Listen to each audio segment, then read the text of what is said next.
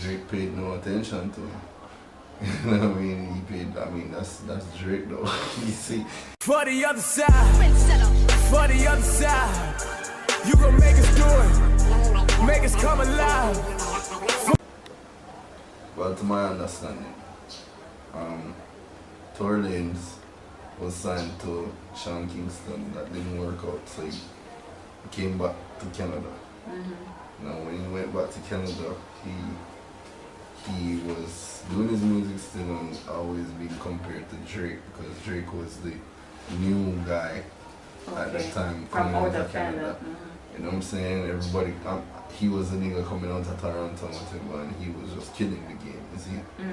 So, it's my understanding, Tory offered him a challenge, you know, to say that, yo, I'll give you 15 stacks if you tell me that my music is whack. What's going on, everybody? It's your boy T Lanez coming at y'all live and direct from Toronto. I do want to let everybody know that the rumors are true. I'm going down to Miami for the Winter Music Conference. Reason being is because the target in the industry. I'm playing for keeps. And I'm going to be at every city, state conference there is until y'all know my name. It's T Lanez. Get it engraved in your brain.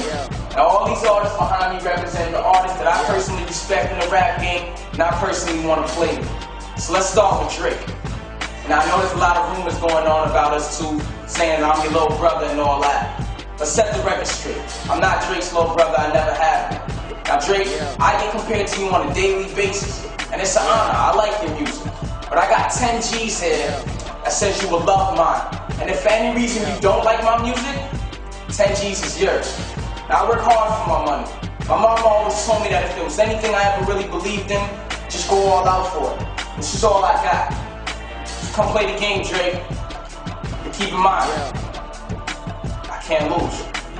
Not basically challenging him on his music, but just to say that, yo, you know. He wanted him to co-sign his music. Yeah. He wanted Drake to co-sign his music. I guess if you look at it that way. I mean, so Drake paid no attention to him. You know what I mean? He paid, I mean, that's Drake though. You see?